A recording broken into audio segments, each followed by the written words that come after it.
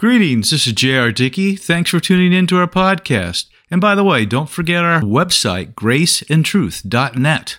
I hope you're having a great day, but if not, hang with me. It's about to get better. Okay, today we're going to start on the first of two lessons on Revelation chapter 2 and 3. This one I've entitled Fire Eyes, and you'll see why as we proceed. All right, let's get going. It is probable, since the Lord directed John to send this book to the 7 churches which we'll study, that there was a historical application for each. However, since Christ's warning in the last chapter of the Revelation specifically refers to, quote, the words of the prophecy of this book, we will treat it all as prophecy and as a revelation. The words spoken to these churches, handled in that manner, speak to all believers and foretell of 7 church eras, which comprise the church age, or age of grace. In brief, Ephesus speaks of the first church and is estimated by many scholars to run from the church's inception until about 100 A.D.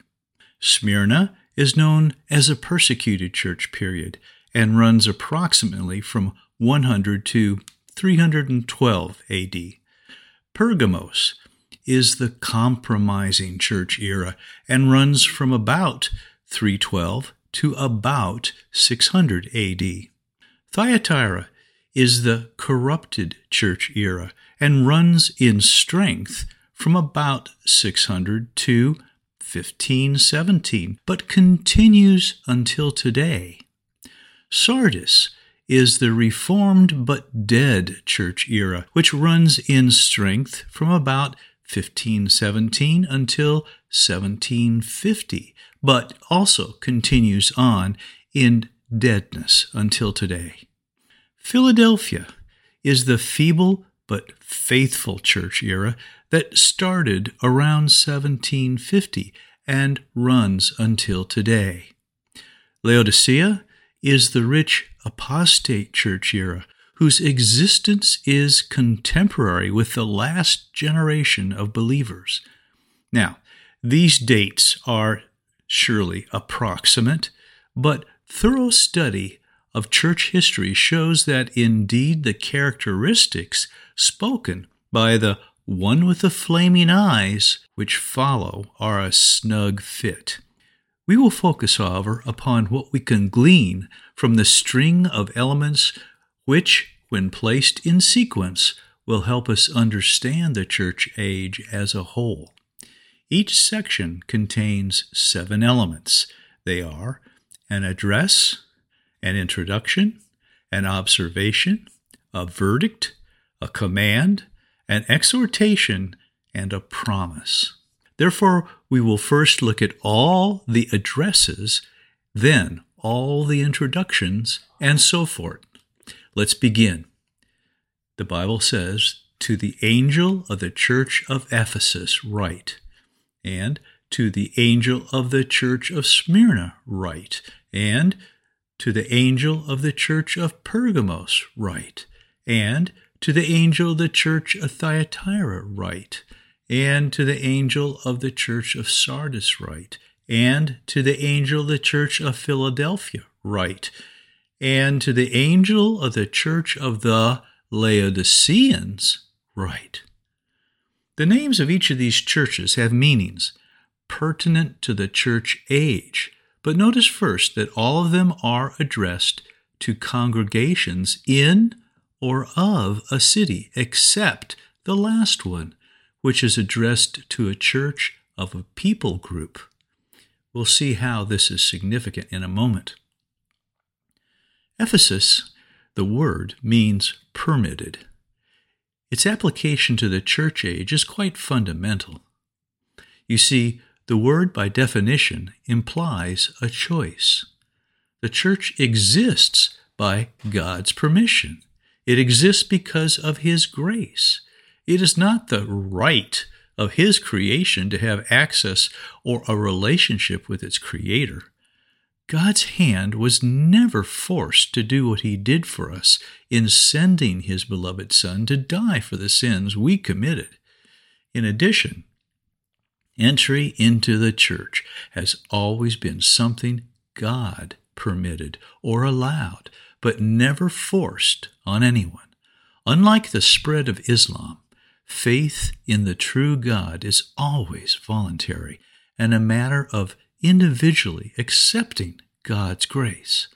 Now, Smyrna means myrrh, M-Y-R-R-H, myrrh, which is an incense that releases its sweet smell when it's crushed. Like it or not, trials and persecution are realities in this world for every sincere believer. The Bible says, quote, "Yes, and all who desire to live godly in Jesus Christ will suffer persecution." That's 2 Timothy 3:12. But they produce that which is beautiful to God in our hearts. Godliness is not achieved by how well off you can be in this life, but how well you come through the crushings God permits to come into your life. Do they produce the sweetness of continued trusting and faith, or the bitterness of offense and wounded pride? Next, Pergamos means height or elevation. It speaks to the church of where we are headed, where our true home is. That's heaven. Paul wrote, "If in this life only we have hope in Christ, we are of all men most pitiable." That means miserable. The return of Christ to take us there is called in the Bible the blessed hope. When we experience the hard things that God allows in this life, it is not this life that is the hope which sustains us, but rather the hope of heaven, where all things will be right. Next, Thyatira. It means odor of affliction. To the world's senses, this odor is either sweet or sour. Paul wrote, "Now, thanks be to God who always leads us in triumph in Christ, and through us diffuses the fragrance of his knowledge in every place. For we are to God the fragrance of Christ among those who are being saved and among those who are perishing. To the one we are the aroma of death, leading to death, and to the other the aroma of life, leading to life." That's 2 Corinthians 14 through 16. Now, in Smyrna we have the sweet odor that God perceives in our affliction. Thyatira, however, is the world's response. Sardis means red ones. Now, red in the Bible speaks of sin and blood. This applies to the church in two ways. We are the red ones, for we are full of sin. God didn't permit us into his kingdom, nor does he give us a hope in heaven because we're perfect. The reality is that we are as red with sin as anyone, and in need of his red, his atoning blood covering our red. We as the church are indeed the red ones because we are sinners and because we are forgiven. The Lord says to us, "Come now, let us reason together," says the Lord. "Though your sins are like scarlet, they shall be as white as snow. Though they are red like crimson, they shall be like wool." That's Isaiah 1:18. In addition, Paul wrote, "But God demonstrates his own love toward us, in that while we were still sinners, Christ died for us. Much more than, having now been justified by his blood, we shall be saved from wrath through him." That's Romans 5:8 and 9. Now, Philadelphia means brotherly love. Most people will immediately recognize the application of this name to the church, but most people will also confess that this is periodically one of the greatest failures of the church. This isn't agape love, which is godly love. That compels us to do the right thing and love unconditionally, to love God and our brothers divinely. This is the relational, phileo love. Church is not just about being doctrinally right. It is rooted as much as in anything in this kind of love.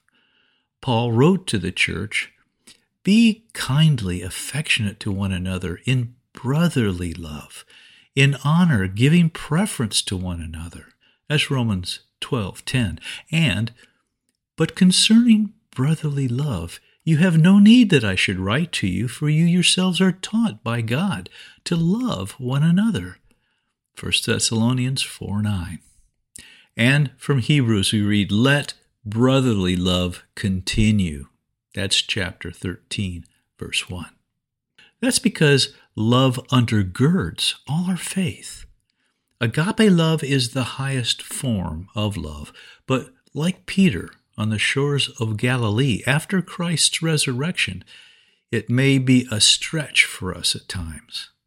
We are called to love, first to agape, but also to phileo.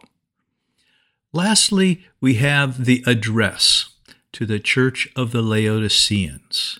Notice it is to the church of the people rather than the church in the city of Laodicea. The city's name can be translated as execution of judgment or punishment of the people. When the church becomes the property of the people rather than God, it is set up for judgment. In fact, this church is the one that shuts Jesus outside its doors. Man is its center, regardless of the Christian-like words and routines it displays. The members of this congregation, along with 2 others, are indeed in danger of experiencing the tribulation. Next, we'll consider the introductions and how they pertain to the whole church. Introductions are meant to describe some attribute of the speaker, which signify a message that pertains to his relationship with the hearer. Let's begin. To Ephesus. These things says he who holds the 7 stars in his right hand, who walks in the midst of the 7 golden lampstands. Now, some churches can get pretty heady about their importance in God's kingdom. It can happen to the mini church as well as to the mega. It happens to individuals as well, especially those whose idea of ministerial success hinges upon their own notoriety or resources. In this intro, Jesus makes it clear that he's in control of the 7 stars and walks in the midst of the 7 golden lampstands, all 7 of them. That is the complete church. His kingdom is a big one. It involves more people and ministers and ministries than you can ever imagine. So fundamentally, this group is reminded that they are a part of a much greater whole, and it's intended to be a humble reminiscence. Next, to Smyrna. He says, "These things says the first and the last, who was dead and came to life." This intro focuses on, clearly, death and life. Jesus was the first to die, in that he is the Lamb slain from before the foundation of the earth. He was also the last member of God's kingdom to die in sin, and the firstborn from the grave.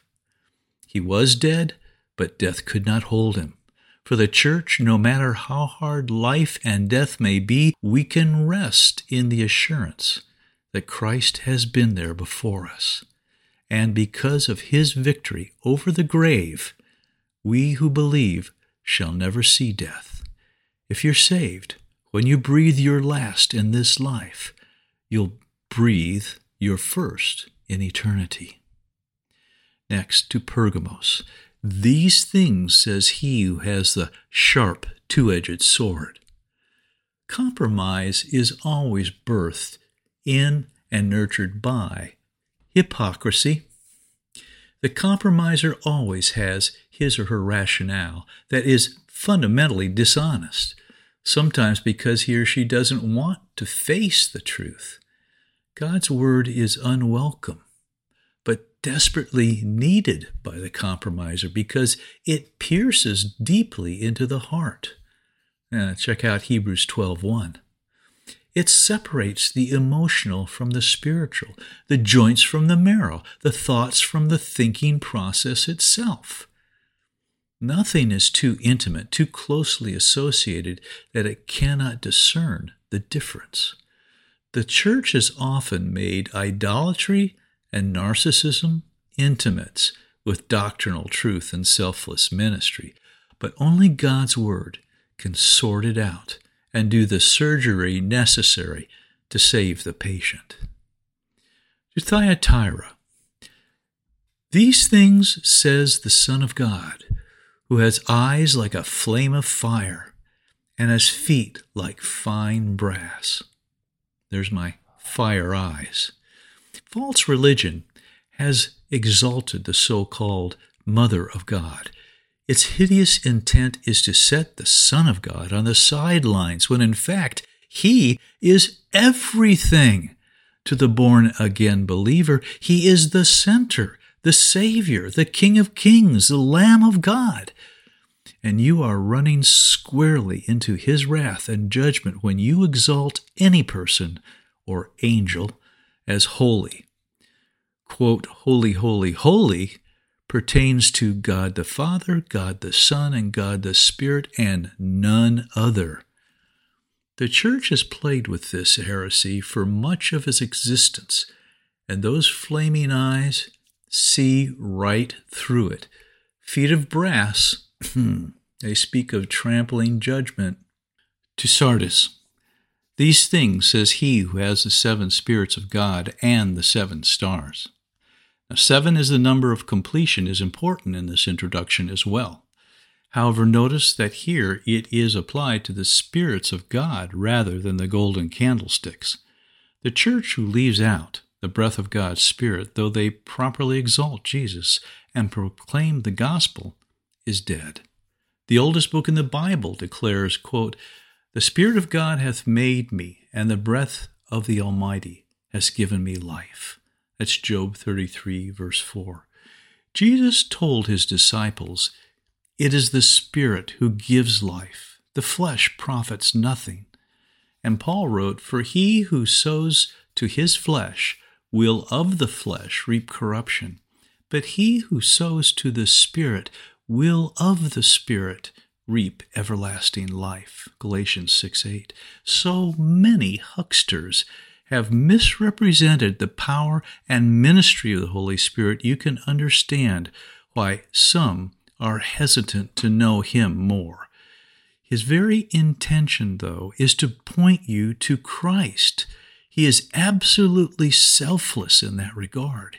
He never does anything contrary to the Word of God and is absolutely disinterested in giving you toys to play with, whether it's tingles up the spine or treasures on earth. But he is more than willing to give you tools for the purpose of glorifying Christ. The deceived church simply plays games with the things of the Spirit. The dead church only gives him lip service. Next, to Philadelphia. These things says he who is holy, he who is true, he who has the key of David, who opens and no one shuts, and shuts and no one opens. When the Lord has to introduce himself as holy and true, the church should be concerned. You see, some churches have gotten so familiar with the Lord that they lose the appreciation of his holiness and truth. Exclusively focusing upon his love and tenderness can lead to a less exalted notion of who he is, and even a fantasy version. He wants his church to keep all his attributes in mind. That makes for a healthy perspective. Now, the key of David is the right to rule over God's people. It is taken from Isaiah 22:22. As such, it is representative of the kingdom of heaven. Christ says, in effect, when I open the door of heaven, no one shuts it, and when I shut it, no one opens. And since Jesus told us in John 10 that he is the door, he is not only the very way of entry, but also the determiner of who gains entry. In the age of grace, the door is open to all who will choose to believe in his sacrifice, death, and resurrection, and what they mean. But the day is coming, as will be described in this book, when he will close the door to heaven just as he closed the door on Noah's ark before the flood. Lastly, to the Laodiceans. These things says the Amen, the faithful and true witness, the beginning of the creation of God. Amen is firm or trustworthy. Faithful is full of trust or fully persuaded. True is the real deal, the authentic. So in essence, Jesus says that he is firm and trustworthy. In addition, his witness is one that shows he is full of trust, fully persuaded of the real and authentic nature of the one to whom he bears witness. Beginning of the creation of God. Sorry, but it's a very poor translation, and it has led to some people thinking Jesus was the first created being. No, Jesus was not created. He is the Creator. He is the one with Father God and God the Spirit. Beginning here is the Greek word transliterated arche, and means the person or thing that commences. And it could also mean that by which anything begins to be. The origin, the active cause. Jesus is saying here the same thing the Holy Spirit told us in John's Gospel, which says, "In the beginning was the Word, and the Word was with God, and the Word was God. He was in the beginning with God. All things were made through him, and without him nothing was made that was made." This intro clearly tells us that he knows he's addressing a group that doesn't see him as these things. This is a church that has lost its faith in this Jesus and has replaced it with what feels good emotionally, which is anything but firm. Any type of Christ they perceive as being in vogue or contemporary with their needs and perhaps in harmony with the fantasies of false science to explain our origin. Well, next we'll consider the Lord's observation of each church. This is where those fire eyes come into play. Nothing is hidden from him. To Ephesus, I know your works, your labor, your patience, that you cannot bear those who are evil, and you have tested those who say they are apostles, and they are not, and have found them liars, and you have persevered and have patience, and have labored for my name's sake, and have not become weary. Well, all this looks good initially. Patient, tenacious labor mentioned on both sides of examining and exposing false ministers.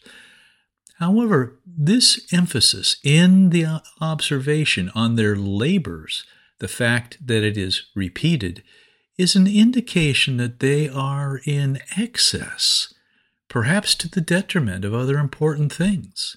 You see, when the church is out of balance, something has to give. Something is left out or sidelined. To Smyrna, I know your works, tribulation and poverty, but you are rich.